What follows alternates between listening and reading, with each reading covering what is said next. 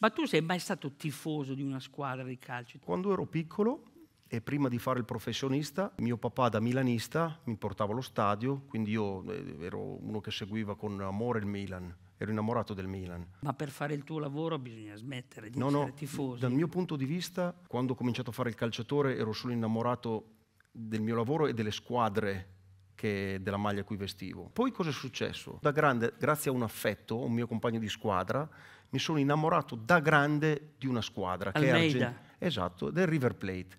E innamorarsi da grande è un amore diverso secondo me, perché da piccolo molte volte lo erediti e uno è scalmanato perché poi ragioni sugli sfottò. Da grande mi ha portato a studiare la storia del River Plate e lì è stato un amore secondo me perfetto, perché mi riconosco tantissimo nei valori che ha River Plate, nella storia dei suoi calciatori, delle sue figure importanti, nello stile